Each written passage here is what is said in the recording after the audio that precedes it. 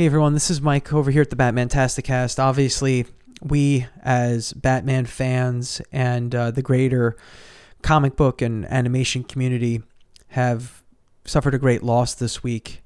The great and amazing and eternal Kevin Conroy has passed away. The one true Batman, the voice that we grew up listening to, our Batman. He was a hero. He was a superhero. And he was a terrific and amazing voice actor. I don't know if you've scoured the internet and checked out on social media, but everyone that worked with this man had nothing but incredible things to say about him. I think most of us, when we read Batman in the comic books, we hear Kevin Conroy's voice. He's inspired endless generations of animation fans, Batman fans, voice actors, video game makers, you name it, across the board. He's been such an incredible and amazing part of the Batman mythos, and he will be incredibly missed. We loved his work. Unfortunately, I never got to meet Kevin at a convention, but those I know who have met him said he was incredible. So we here at the Batman-tasticast, I speak for myself and for Jordan. We want to extend our condolences to Conroy's family, his friends, everyone he's worked with. We want to extend our condolences to those other fans out there who love Batman as much as we do. So Kevin, thank you for everything you've done, and you will continue to inspire us for years to come. Good night, Kevin, and thank you, Batman.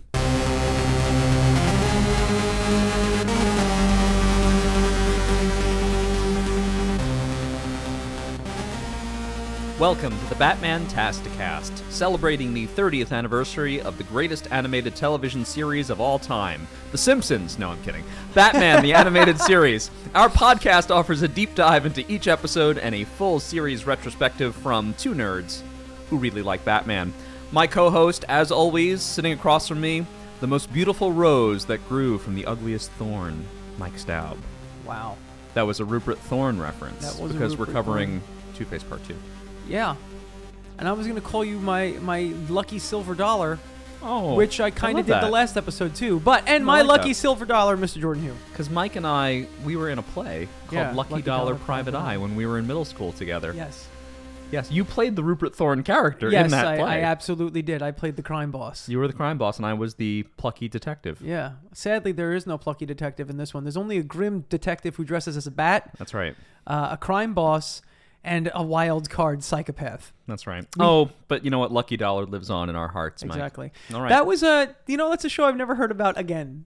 No, anywhere well, I else. think I've also never heard of it again. I basically think it was like something you could just license for schools. And, Yeah. What fun. We've known each other for a long time, folks. That's right. So this is the Lucky We've been Dollar best friends Private forever. Eye podcast. Yes, and you're listening to our 11th episode. No, I'm Page kidding. by page. Page by page. Jordan and I have been best friends since we were 11 or 12, so there's a lot of... 7th grade, man. Yeah, 7th grade. So I think I was grade. 12, maybe 11. I don't remember. Yeah. It was a long, long time ago, but we've been through a lot. Yes, this podcast, like all of our podcasts, are sort of a testament to our friendship, Yes. as well as a Yes. full series retrospective. So, Of the greatest animated series of all time. right, The Simpsons, right? Yes, Yeah. yes, exactly. So The monorail. that's right, monorail. So if you're listening to us, it means you've already listened to Two-Face Part 1.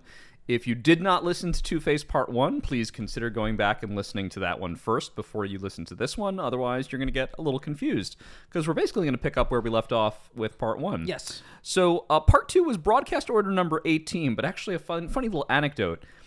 I used to see Part 2 all the time, and I was having a really hard time seeing Part 1. Yeah. And that is part of like the risk versus reward of Yes. doing these two-parter episodes, which is that you have to trust that the network is going to broadcast them in the correct order, which they often don't. They don't.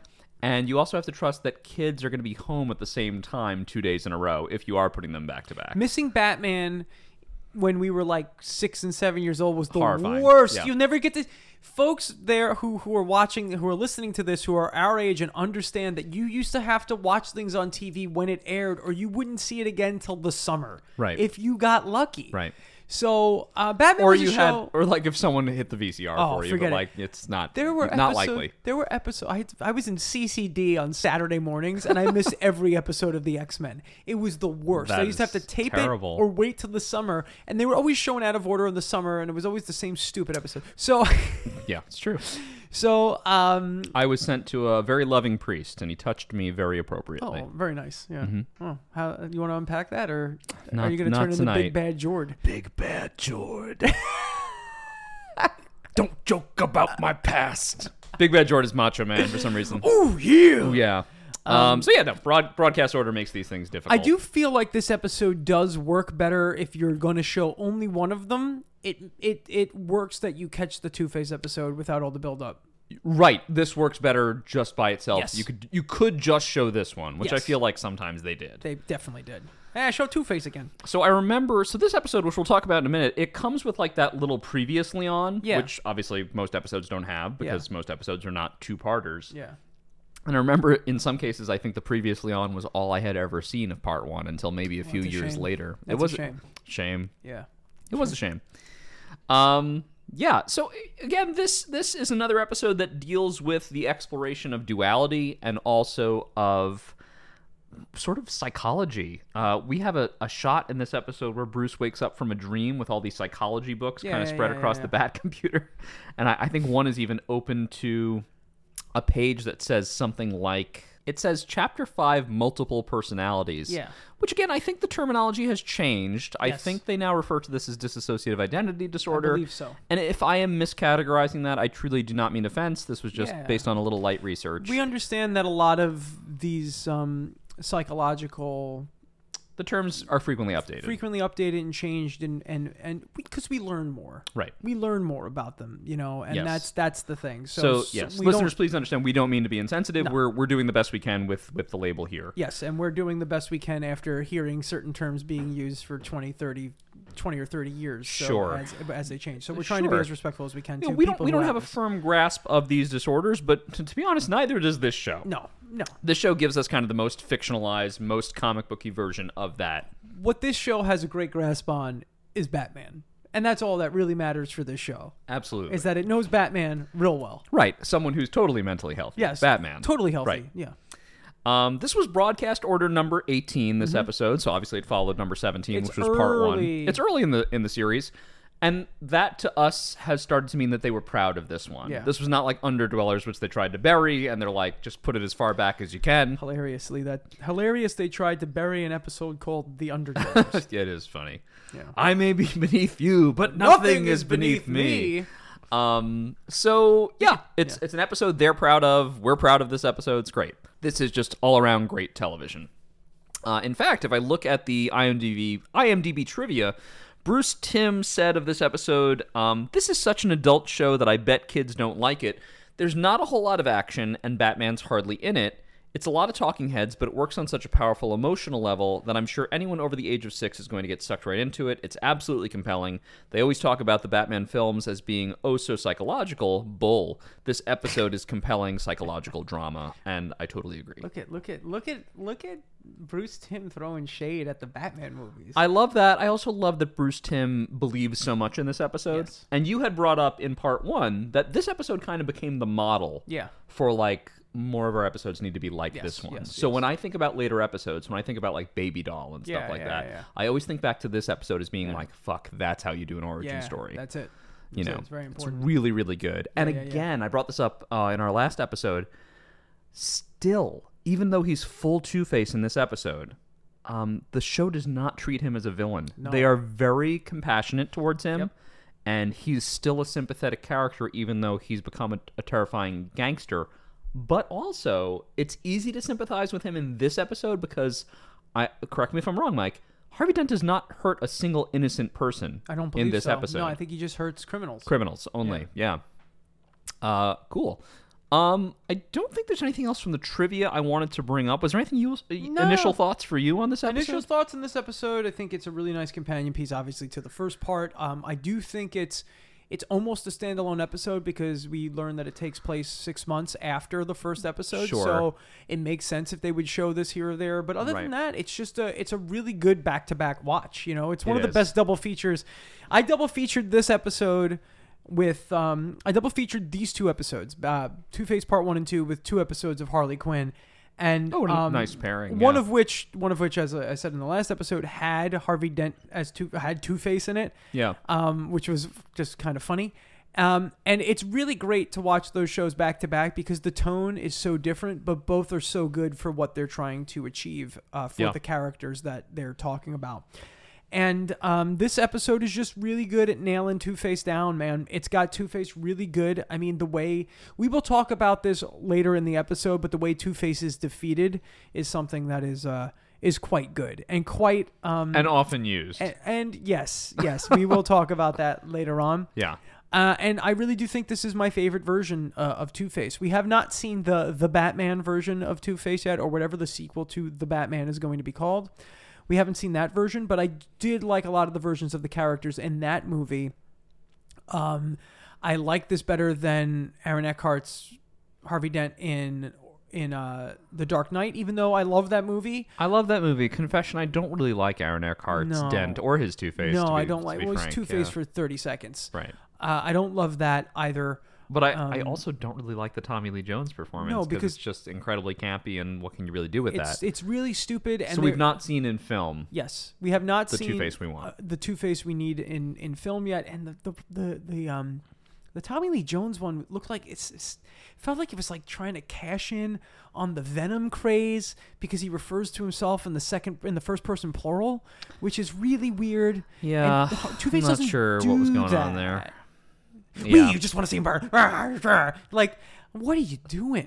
There's that funny apocryphal story about how Tommy Lee Jones told Jim Carrey that he hated him. Yes. Because he couldn't, I think the line was condone his buffoonery or something like that. Yeah. Something like that. Yeah.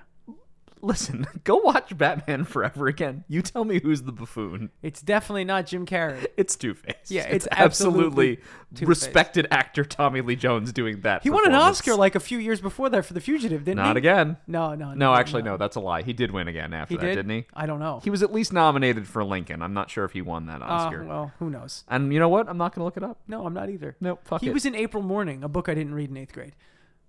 Across 5 Aprils? No, I think that's a different one. Fuck. Yeah. What were they having us read back then? I don't know. Trash. Okay. There's some English teacher listening to this right now being like, these are the finest novels I we love have. Oh Pioneers. Oh, Willa Cather. Oh, no. Pioneers. Oh, Pioneers. Okay. You know what? I think we're going to dive right in. Let's go in. The other couple things I want to talk about, I think are going to be kind of in the episode itself. Dented. So, oh boy. Let's make that a thing. All right, here we go. This is Two-Face Part 2. Part 2. Folie à deux. Two-Face Part 2. By the way, you know what I hope the sequel to The Batman is called? What? The Batman 2. Me too. I'm tired. I'm sick of these. I'm tired of these clever I hope it's subtitles. not like The Batman City of Shadows, Oh, The Batman no. Joke is Wild. I just hope it's called The Batman 2. Give me The Batman 2. I want the Oh, my article God. Batman 2. Not Roman numerals, number 2. Arabic numeral 2. Yes. Yeah, don't even try to joke around. We used to have sequels. Batman was the first jerk to do this nonsense. Was it? Batman Returns, Batman Forever, I feel Batman like- and Robin. I think you're right. I also remember an early one was Terminator 2 Judgment Day, but at least they still called it Terminator T2. 2. Yeah, T2. Yeah, Famously. it gave it a subtitle because James Cameron is a pretentious Genius Yeah, and a no, visionary. Yeah, How dare you. that's right. He also made Avatar. So Wow. I'm Wow. coming out swinging. Wow. They're seeing Big Bad Mike. Big bad Mike. All right, so right. yeah, let's just please call it the Batman 2. Please, Matt Reeves, please. If you listen to this, please. We get our theme song, full intro. We get a previously on segment, which we Yeah. have never had before. Previously on X-Men. And they show like the big moments from the previous episode. Again, for a long time, I think the previously on was all I had ever seen of part 1. So Yeah. I was very intrigued by it. And it is scary. Yes. Like the moments they choose, you're like, fuck, what's going on? And then, of course, you see him in the hospital gown. He turns to the camera, and you see the horror that is Two-Face's new face. We get our title card, which is the exact same title card as Part 1. It just says Two-Face Part 2. Disappointed! And in Part 1, it actually didn't even say Part 1. It just said Two-Face. Two-Face. So I thought there was a missed opportunity Yeah. here. Because that statue that's half in shadow, I thought you could have reversed the shadow on that or done something like that. Well, you should have, you creative people out there. I know. That would've Why'd been you take the easy way a little out? more clever. But you know what? It's still such a beautiful title Very card. good. And again, Two-Face's theme is so sad So good. and haunting. I appreciated just another moment to listen to it. Yep. As we get our director, which is, again, Kevin Altieri, and written by Randy Rogel. And, hey, great job, guys. Yeah. All Really right, great our stuff. first scene, the number's 222, which is my lucky number, actually. 222? Yeah, it's my birthday, February Yeah, 22nd. yeah. Yeah, 222. We see 222. Wait a second. Then last year might have been, 22222. My birthday was on the palindrome. Yeah. Yeah. That's pretty It was great. February 22nd, 2022. That's pretty good. Yeah. Yeah. It was real neat. You and Two-Face would have kidnapped me yeah, and probably killed you. and killed me. Yeah, but that's And okay. we would have flipped for it. Yeah, we would have seen. All right. We see 222 on a fuck man. We see 222 on a brass plaque. We see eyes peering out into the street. And we of course now know this must be some kind of a hideout. The camera pans over the scene. We see these two thugs who I can only describe as like if Howdy Doody had grown to adulthood. Yes. Or Ron Howard Yes. had a twin brother and they both turned to criminal life. Yes. Okay. These thugs, by the way, we know are called Min and Max. They're also in the comics. They Mm-hmm. Yes. don't look quite like that. No. At least as far as I know, but these are Two-Face's goons. So they pull up in this sort of sleek gangster car. Inexplicably, they are voiced by Mickey Dolenz from The Monkees. Yep. That's really a thing that is happening. Just hilarious. Hilarious.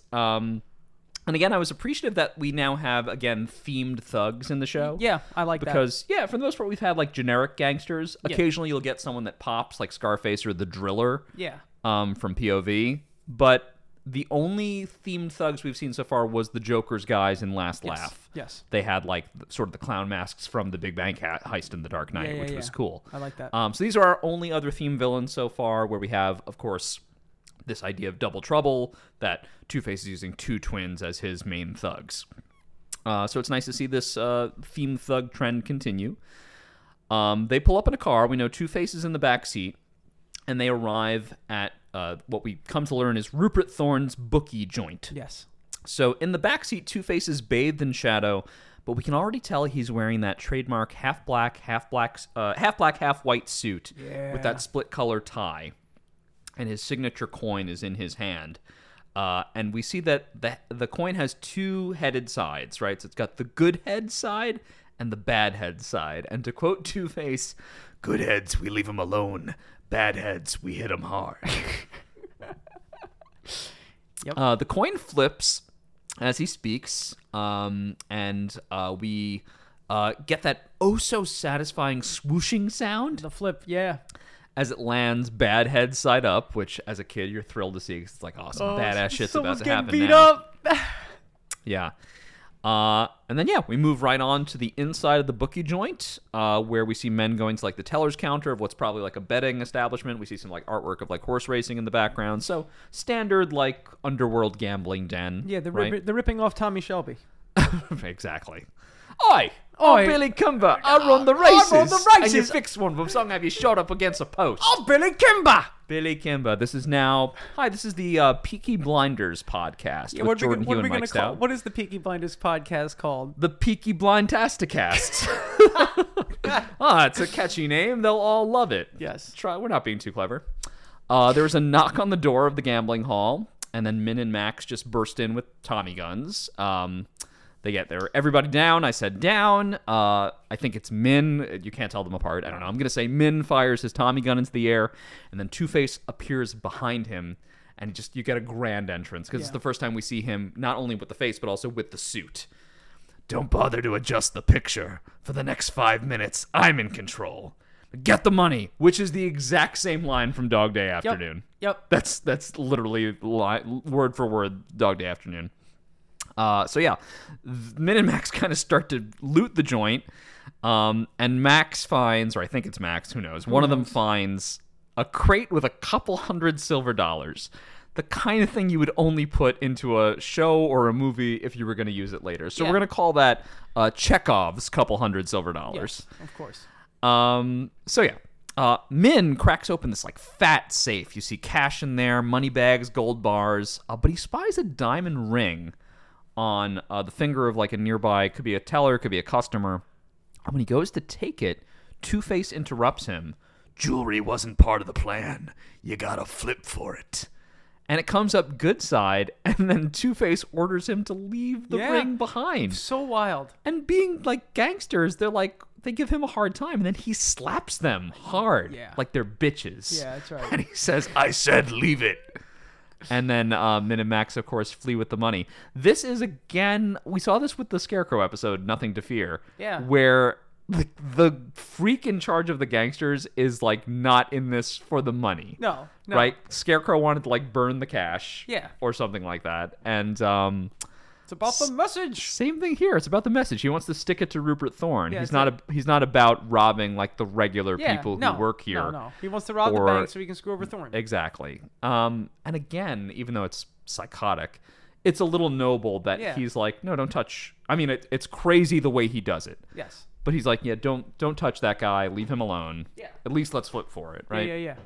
So give him a chance. What's the most you've ever lost in a coin toss? Oh boy, that would be a cool reinterpretation of Two-Face. Combine him with Chigurh. Oh, dude, imagine if that's a good casting. That's good. Javier would be an amazing Harvey. I'm not kidding. I'm not kidding either. He's really good. And also, if you look at him as more of a physical presence, Javier would be a really good Two-Face. Yeah. He could do anything.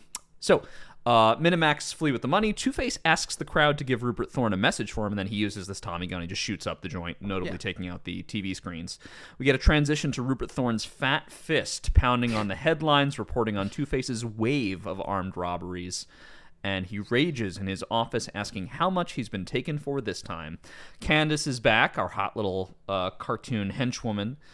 She reports 200,000. Notable number because, again, it's 200,000, so we're getting a little bit on theme here. Frankie says, I thought we got rid of this guy. Candace says, are you kidding? We created him. So at least they're aware. Yes. They know they're responsible. Yep.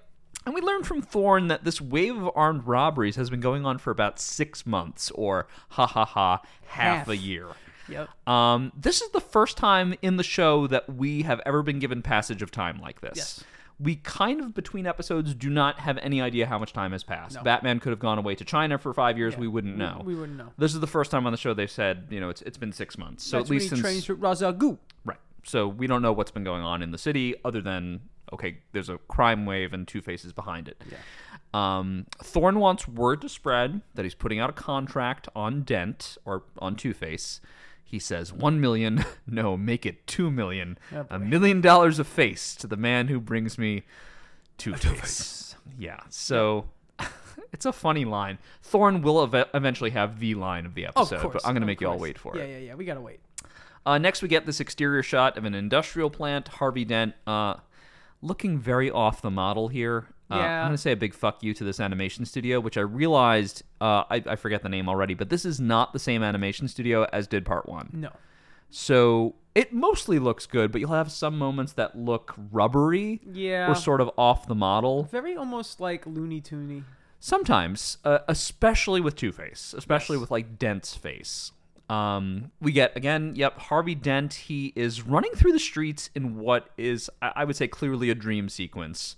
Batman's there. Harvey, he shouts, and Harvey is sweating the Harry Osborn sweat, and he's running from the voice until he realizes that he's on this rickety suspension bridge, which is suspended across 2 skyscrapers. Yeah. And Batman begs to help him. And we, the viewer, now have a pretty good idea that, of course, we're in Bruce's dream, and probably not Two-Face's dream. Harvey confronts him as the bridge is collapsing. You should have been able to help me, but you didn't. Now look at me. And he reveals this transformation into Two-Face. And as Batman pleads with Harvey, the rope snaps, the bridge collapses, and Harvey falls into this hellish red pit, screaming, "Why couldn't you save me?" And Batman looks down, but the pit is gone, and oh my god. Instead of the pit, there's a middle-aged couple in an alley under a street lamp, and it's Thomas and Martha Wayne.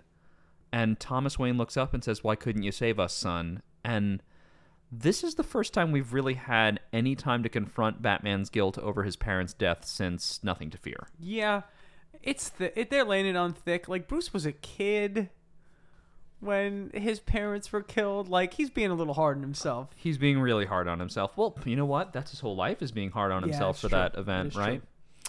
But really a cool parallel, because this is the first, we could call it a loss. Yeah. This is the first loss he's really experienced in his life since his parents, where he feels like, oh, my parents are gone, now my best friend is gone, and I feel like I either had a hand in both or I was there for both, and I couldn't do anything to stop it. So that helplessness is made less abstract and more physical in this dream sequence. You're right. Batman wakes up, he's sweating, he's gasping for air. This is all meant to be a parallel to Harvey's dream from part 1. Yes. In fact, I thought it might have even been better if they would have opened the episode with this, because that's what they did in part 1. But a perfect parallel. You know what? You don't need it to be. We got it. It was still very, very good. This is where we realize he's actually sitting in the Batcave at the Batcomputer, and he has all these psychology books open. And as I mentioned earlier, notably, one book is turned open to Chapter 5, Multiple Personalities. Yes. And Bruce gazes at Two-Face's picture. And what's funny is that Batman is not wearing the Batman cowl and cape. He's just sitting there as Bruce Wayne right now, but he uses Batman's voice. Mm-hmm. So what are you dreaming tonight, Harvey? Peaceful dreams? Nightmares? Maybe both at once. Sleep well, my friend, wherever you are. Whatever you've become, I will save you. I swear. It's really great writing. It's delivered beautifully by Conroy, and it lends credibility to this idea that he's really Batman. Yes. When he's at rest, which we haven't gotten to see a lot of, which is just like when we've seen Bruce, he's using kind of the jolly sort of Bruce Wayne voice.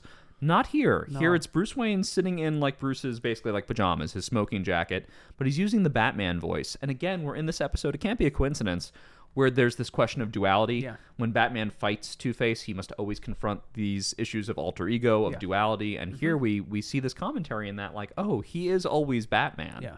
So there's really something to that. We get a gorgeous transition from Bruce holding the picture of Two-Face to Grace. I guess we could say Harvey Dent's ex-fiancée, holding the picture up of Harvey, and she's crying. We can still see that 6 months on, she's very, very affected by his quote-unquote loss. She's missing him.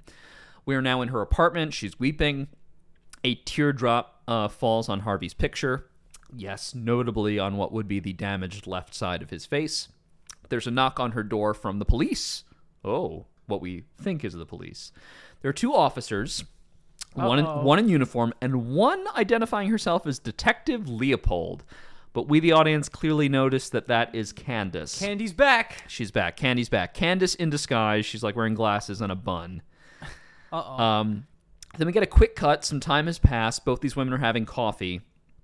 And Candace, who is again disguised as Detective Leopold, says, so unless we can get to Harvey before Thorne does, he won't stand much of a chance. Mm-hmm. So it seems like Candace is mining Grace for information. But Grace confesses she hasn't seen Harvey since the hospital. She doesn't even know where he is. Candace gives her an anachronistic beeper. Yep, the beeper. A pager. What year is it? Well, it is 92 outside of the show. Right, in case Harvey tries to see her, right? Or make she a drug wants to deal. be contacted. Right, or make a drug deal. Or to text her boobs, written in all numbers. Yes, that's what people do with beepers.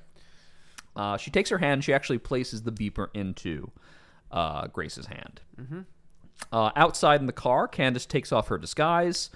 She's again with the uniformed officer, who might be Frankie, actually. Yeah, probably. And claims that all they have to do now is wait. She's going to bet that Harvey will make contact. She says they always come back. Maybe for you, hun. Candace is pretty hot. But she ends up being right, of course. The car drives off, and actually at the same time, Two-Face's car is going the other way, the same car we saw earlier, this kind of like champagne-colored, looks like a Rolls-Royce or something. Mm-hmm.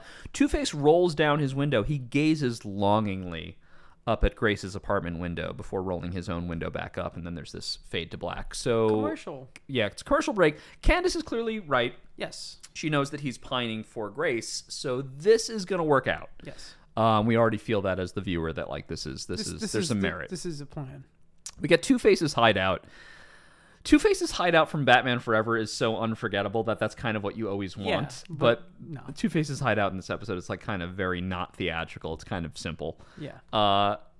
So it's just kind of like stark, sad-looking hideout. He's counting out money for Min and Max, giving them their share, and he prevents Max from taking the money. And he says, Yeah. "You always were a couple of greedy little beggars, even when I prosecuted you as DA." Not really a necessary All piece of right. dialogue. Maybe recapping who he is for the kids. I don't know. Just be like, I was the DA until I was disgraced and defaced. Why'd you come for me? Why'd you come for me? Why'd you? Two-Face opens up his wallet. He stares sadly at the picture of Harvey and Grace. "What are you looking at?"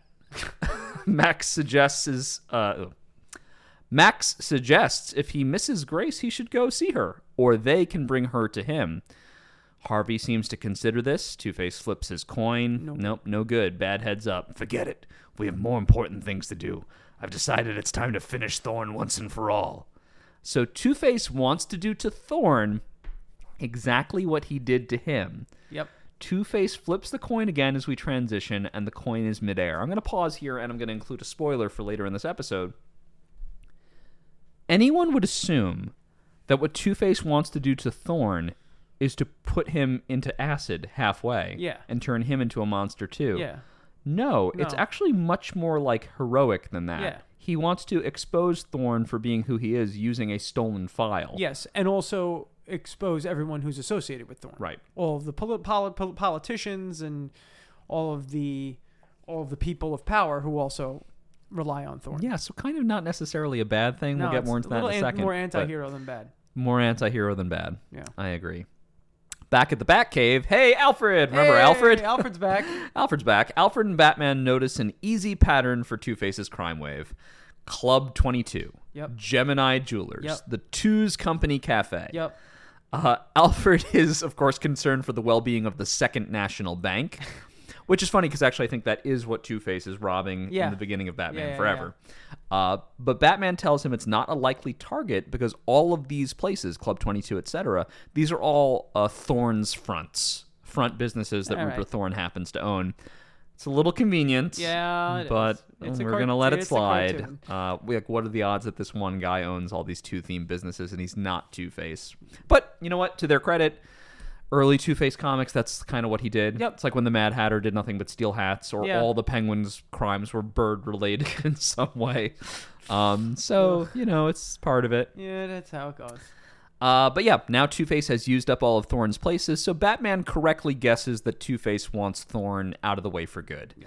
So he climbs on the Batcycle. Fuck yeah, Batcycle. Yeah, Batcycle's back, baby. It's badass. And Alfred reminds Batman that Harvey is no longer the fellow that they knew. Batman says, "I still feel that somewhere inside that monster is my old friend." Alfred quips very intelligently, "That may make him even more dangerous." Yeah. The Batcycle races off past the hall of antique cars. I like the Bat helmet. It kind of looks like the Batman vs Superman Bat helmet that he wears, but it does. It makes him look like a thumb. Yeah, also. a little bit like a thumb. Makes him look more like Lego Batman. Yeah. A little bit. We get a little Batcycle sequence through the flip bridge in the cave. You all know what I mean when I say flip bridge. Yeah. And he goes down the rocky road from Wayne Manor. Yeah. Delicious. I heard there's marshmallows and peanuts there. Yeah, that's right. This one's a stretch. We get an exterior shot of a skyscraper and the lawyer's name, because Two-Face and Min and Max are robbing a law office. The lawyer's name is E. Doubleday. Yeah. Attorney at law. A bit much. It's okay. We're getting there. Two-Face, Min, and Max, they've broken into this lawyer's office looking for files on Rupert Thorne. You hear Two-Face say, "Money laundering, payoffs, blackmail. It's all here." Two-Face laments that he had tried to subpoena these files for years.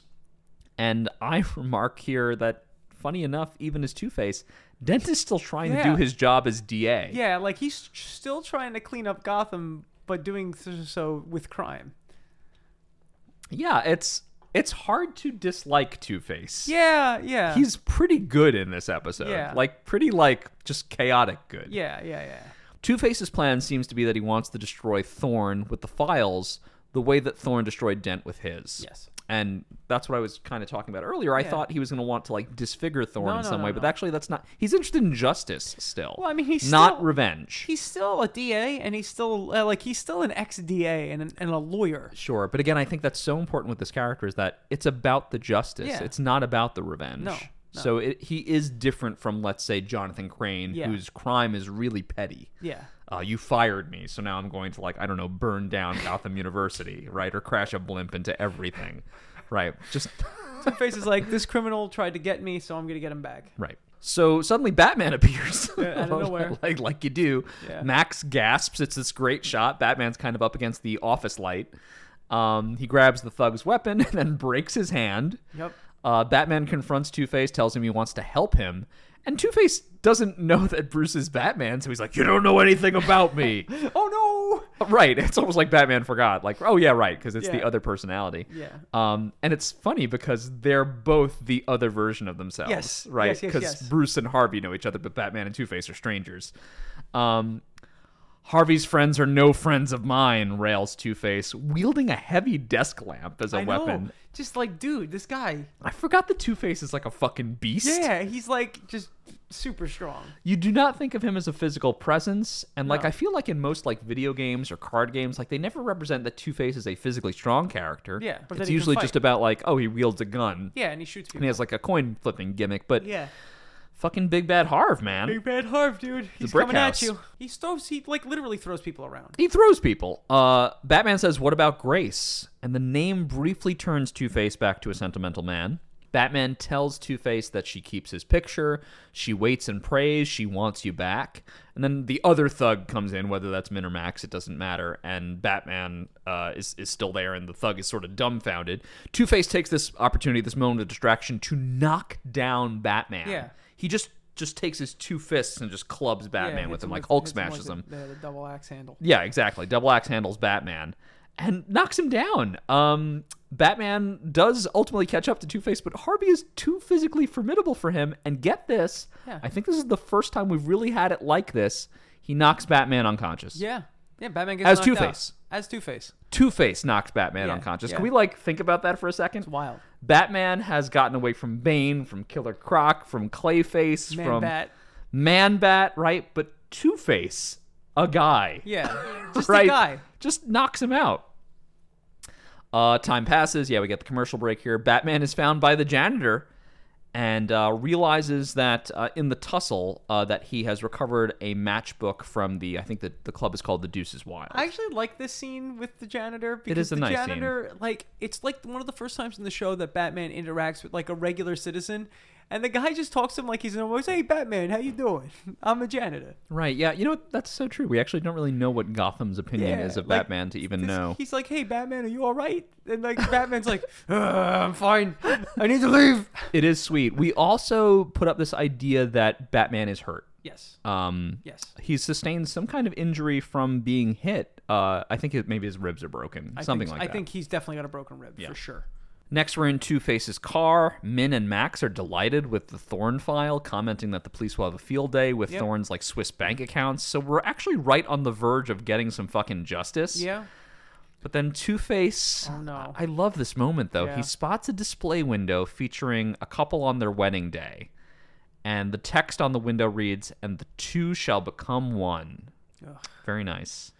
Heartbreaking. Yeah, heartbreaking. Two-Face imagines Grace's face on the bride. We actually see it appear. And then Two-Face's kind of serene and haunting theme starts to play again. "Stop the car," he yells. He flips his coin, and we don't need to see the result because we know. It's in the transition. Next scene, Grace's phone rings. She answers, and she hears Harvey's voice on the other end, and she affirms that she wants to see him again. He alerts her attention to the car waiting outside. Again, that champagne-colored, possibly a Rolls-Royce. Grace finds the pager. She's holding it in her hand, seemingly weighing her options. Like, do I contact the police about this? She says, "Harvey, you know that no matter what, I love you." He says, "I'll see you soon." And we get a final shot on the pager. We know, of course, that she will contact them. Yeah. I guess she's hoping to get him the help he needs to be normal again, but it really sucks that she did this. Yeah. It ends up being very bad. Right. We get a quick cut to Thorne's office. He did what? And Thorne rips the phone out of the wall. He tosses it. He knows that if Dent gets those lawyer's files to the police, that Thorne, is ruined. But Candace's device starts beeping. So, Grace is paging her. She's delighted. She tells Rupee to bring his hat and checkbook, right? Because it just might be his lucky night. Robot house. We get an exterior shot of the Wild Deuce Club. Two-Face's champagne-colored car pulls up. It's pouring rain. It's great cinematic sequence Really here. good stuff. Min and Max help Grace out of the car with an umbrella, and Grace gasps when she walks through the foyer and into the main club itself. She sees Harvey with a sheet over half of his face, very sort of Phantom of the Opera-esque. Yeah. She calls out Harvey. He says, "My name is Two-Face now." Oh, nice. Yeah, that's good. And again, his hideout is not that theatrical. It just seems like the lights are not on for half of it. It's a little bit more dressed up on one side. I kind of wanted the Schumacher here. Yeah. I was like, you had 6 months, man. Yeah. Just move in. Just make it. But no, it's mostly like casino stuff in Yeah. here. Which is actually a cool theme for Two-Face. Oh, it's a great theme for him because there is such a luck thing. You Right. know? So this is like a local casino, I guess. A casino sort of nightclub. Yeah. He says, "This is my world now. A dichotomy of order and chaos, just like me." Oh boy. Oh, yeah. He's going for it. I don't know. A lesser actor would have really tried to ham that up. I think he delivers it pretty well. Yeah. Grace tries to talk to him about his feelings, but he explains that he only listens to the coin now. "Chance, Grace. Chance is everything. Whether you're born or not, whether you live or die, whether you're good or bad, it's all arbitrary." I kind of agree with him. Yeah. Fuck, man. What does that say about me? No, it's probably I don't know. we might need to have a conversation. I about think that. after this episode, I need help, I Mike. need- Can you please help me? Please help me. Help me so much. She tries to convince him that that's nonsense, that he doesn't need the coin or the sheet on his face, that he doesn't need to hide from her. She pulls off the mask, and he closes his eyes, taking a deep breath. It's actually a very sweet, vulnerable moment from Two-Face.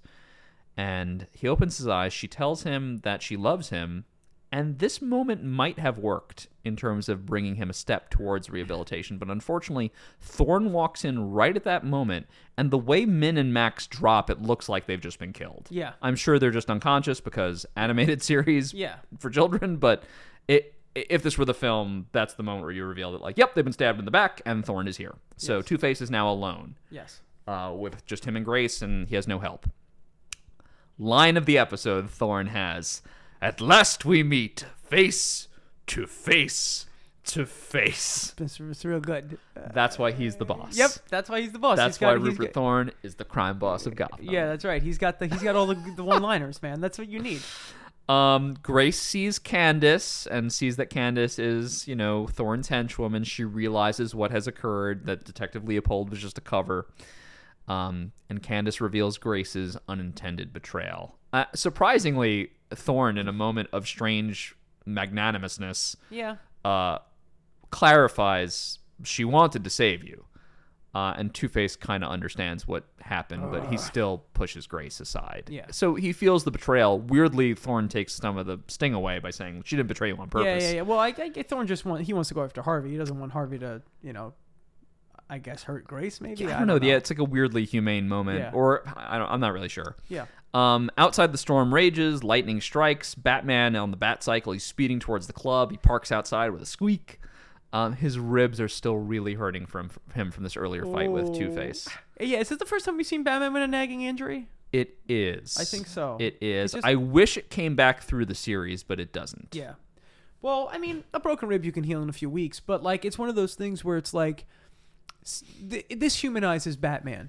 Yeah. Right? And we need that sometimes for Batman. And remember that, Batman's really good at everything. He's got the prep time. He's got all the gadgets. But sometimes Batman he'll break his arm. It'll happen. Yeah. Well, I like it when heroes get hurt. Yeah. Again, you and I both grew up reading Spider-Man. Spider-Man gets the shit beat out of him all the time. All the time. And it's compelling because he has to work through that. Yeah. And he has to overcome that adversity. It's part of the issue with Superman where it becomes a little less compelling because the guy is basically invulnerable. Yeah. And only certain villains can get through that. Batman, similar to Spider-Man, he's more physically formidable than Spider-Man is, even though he doesn't have powers. Yeah. But when he gets hurt, you're like, fuck, how's he getting out of this? And a lot of compelling narratives are based on his injury. Yeah, Batman's hurt. And I like his vulnerability here. Me too. I like that he's not top form Batman in No. this. He has to think his way through Yeah, he has to the be end of smart. this encounter. Back inside, one of Thorne's thugs has found the Chekhov's box of coins. They're searching for the file on Thorne, but they can't find it. So, of course, Thorne threatens Grace, wanting the file. Two-Face is outnumbered. He's pinned, so he relents. He goes to the roulette table, he pops it open, and the file is hidden beneath it. So he hands it over to Thorne. So he complied. But of course, Thorne, being a fucking awful, horrible person, orders his goons to kill Two-Face and Grace anyway. But you said... Luckily, Batman intervenes. Batman! Two-Face and Batman then take on Thorne and his goons. And Thorne gets trapped by the classic chandelier drop from the ceiling. I love it. You gotta love it. And the chandelier, of course, is hollow in the center. Yep. So big fat Thorne is just stuck in the chandelier. I can't get out. Batman's still injured. He's having a hard time just with standard goons. Which is great. It's cool to see. Luckily, Two-Face is just a badass motherfucker. Yep. Again, just physically formidable, at least in this appearance. And then, of course, Grace fights Candace for a little bit of girl on girl. Oh, been around the station a few times. And they don't even really fight. They do some hair pulling and shit. And then Candace ends up like upside down with like a shoe missing and a potted plant or some shit. Yeah. I don't know. It's just an incredibly sexist fight. Yep. Two-Face spots a dropped machine gun. He picks it up, hoping to finally waste Thorne because the guy's still trapped in the chandelier. Yeah. Thorne begs for his life. So at least he gets humiliated. Maybe he feels a little bit of the vulnerability that Harvey wants him to feel. Yes. And Grace and Batman try to intervene. They're still trying to protect Harvey's humanity. Of course, so they don't want to lose him completely. Right, they're trying to convince him not to kill Thorne. Two-Face says he'll leave it up to the law of averages, the great equalizer. He, of course, means the coin. Yeah. He flips it into the air. We get the beautiful swooshing sound. The injured Batman having to use his wits because he can't use his body. He tosses the box of coins into the air. And Harvey has... how do I even describe this? He has a complete existential meltdown. He has a complete nervous breakdown. The noises he makes are so... That's a really good voice acting performance. Yes. That's Richard Mall doing this, and so good. it's the best voice acting. It's just he sounds like a wounded animal. Yeah. Yeah. It's like, dude, why can you just pick any other coin? No, it has to be that one. coin. It had to be that coin toss. Yeah. What's funny is this is how they beat Two-Face in Batman Forever. That's what I was gonna say. So Batman Forever, they do the same thing where they just, but in that one, they're just carrying the coins around with them. No! So it's like, are you just carrying a sack of coins around with you in case Two-Face shows Yeah, up? and a utility belt. Yeah, so, symbolically, this is kind of Batman trying to say, like, you can't rely on a world that's going to be a dichotomy, right? Yeah. The world is multiple choice. Yes. And that is just how it is. That's it. Yeah, so, Harvey screams bloody murder. He's literally broken. He's weeping on the floor. Yeah, he's a broken man. At the end of this scene, crying on the floor. Grace, collects him, but it's kind of too late. We get into our final scene. Outside the club, the rain has stopped. Mm-hmm. Gordon is back, and the cops are leading everyone off to jail. So I guess no one died. Of course not. Two-Face is notably not being escorted to jail. He is being escorted by a man in a white jacket, which we know to be an Arkham Asylum orderly. And Gordon asks Batman if he thinks there's any hope. And I love this Batman line. He says, "Where there's love, there's hope, Commissioner." Mm-hmm. And Batman walks to the fountain, and he drops in Harvey's coin. Yes. And he flips it. But a little luck wouldn't hurt for you, Harvey. And we see the coin land, and it's Goodhead side up. Mm-hmm. It's a sweet ending. It's very sad, but also nobody really wins in this episode. Thorne is arrested, but we know he's not really brought to justice. No one effectively prosecutes him. Yep. Two-Face's life is ruined. Yep. He is not going to rehabilitate because we know for a fact that Arkham is an institutional failure. Yeah. No one actually ever gets rehabilitated at Arkham. Harvey's basically lost. It's a sweet moment from Batman at the end, but even then, Harvey's lost. Batman, Bruce Wayne do not succeed. Grace does not succeed. Harvey Dent doesn't succeed. This is an episode of losers. Yeah, everyone loses in this episode, and it's just a shame. I agree. This episode, the ending is I was gonna say Batman tosses the coin into the fountain. It comes up heads, but it feels disingenuous to me. Yeah. This feels like a Tails ending. This was Tails. Everybody loses. Yep.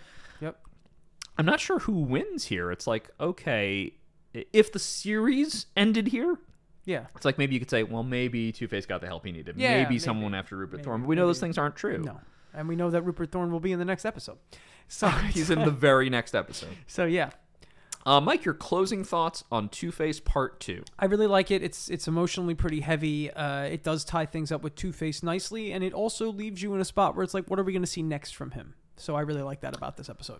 Yeah, it's really melancholy. It is a really it is a really sad Oh, yeah. ending. It reminds me of some of those old gangster movies where like the main gangster, the hero, would basically be dead at the end. Yep. Because that's kind of what was required of those stories. And Two-Face isn't killed at the end of this, but it's sort of like he might as well be. Like Harvey Dent is gone. It's a fate. It's a fate as bad as death, really. Right. Yeah. And as we know from like the rest of the series, Harvey Dent never comes back. There No. are some issues of the comics. Yeah. Where Harvey gets his scars repaired. Yeah. I know Hush is one of those stories or whatever, but he always ends up reverting. Yep. And it comes back to what's in part 1, which is that the part of him that is sick, Yeah. the personality that lives inside of him, this big bad Harv thing, Yeah. that's him. That's him. That's him. That's who he really is. Yes, and there seems to be no healing him. No. And I don't. Many stories try to do it. He's definitely a character based on redemption. Yes. And the hope that you can redeem him, but I guess the idea is that you just can't. You can't. And that is sad, and that's quite. and that's why it's a great children's show. Yeah, exactly. It's a great show for children. A really good sad show for kids. Right. So I'm This wondering really if hits the nail kids on watch all this heads. on a Saturday morning, they're like, "What a nice episode! Now I'm gonna watch Bonkers." I want to watch Bonkers the cat. He's a cop. Ranking in the series for you? Yeah, I think it's really good. I think Is this a top 10er for you? I don't think it's a top 10 because I think the first one's better, and that just narrowly misses the top 10. Is it in your top 20? Yeah, definitely. Okay. Definitely. It's I think this is number 12. Yeah, I because think the it's other a good one's number spot. 11. That's a good spot for it. For Is sure. that about the same for you? Probably? Maybe, wow, that's high. maybe top Okay. 15. Yeah. Great. Okay. Yeah. We'll definitely compare notes on our season retrospective. Yeah, which is coming up soon. Okay, so that's it for us on this Yeah, one, man. and it for our first two-parter episode. We'll get another one of these not too far from now when we take on Clayface. But yeah, next time you're going to hear us on an episode covering It's Never Too Late, Yep. which, funny enough, is another Rupert Thorne episode. 3 episodes back to back to back. Yeah, and a pretty good one I'm excited to talk about. Quite good. Maybe they just needed, John Vernon. Yeah. Maybe they're like, oh, hey, we have him for like 2 weeks. Let's record a bunch of episodes with him now. Yeah. Actually, one last thing before we sign off. Why do you think... So Rupert Thorne, I believe, I might be wrong. I don't think he was in the comics. I think he was created for the animated series. He might be based on someone from the comics, or if he was in the comics, it was brief, and then his role was expanded for the animated series. Yeah. I think in the comics he does actually exist now, but he didn't before. Yeah, but that's true about a lot of stuff. Why did they go with him and not Falcone? It might be, I don't know. It might be ethnic. Like an Italian It might stereotyping just like, thing? we don't want to put an Italian stereotype in it. Let's just make a Sure. generic gangster with a name like Thorne. Okay. You know what I mean? Sure. And I guess they wanted to keep it at least continuity consistent. Like, you couldn't use Boss Grissom from Yeah. Batman 89 Yeah. because he dies Yeah. in Batman 89, Yeah. right? So, Yeah. okay, I get it. But yeah, we're certainly not done with Rupert Thorne. He's going Definitely to come back a lot. Yes. All right, folks. That's it for this week. So thank you for joining us. This was the Batman Tasticast. For Mike Staub, I'm Jordan Hugh. Thank you and see you next time. Same bat time, same bat channel.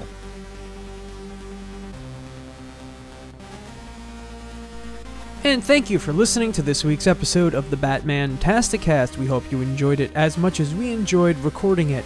If you want to support the show, please give us a like or a subscribe or leave a comment or a review on the podcatcher of your choosing. You can also find us on social media at BatmanTasticast, pretty much on every platform.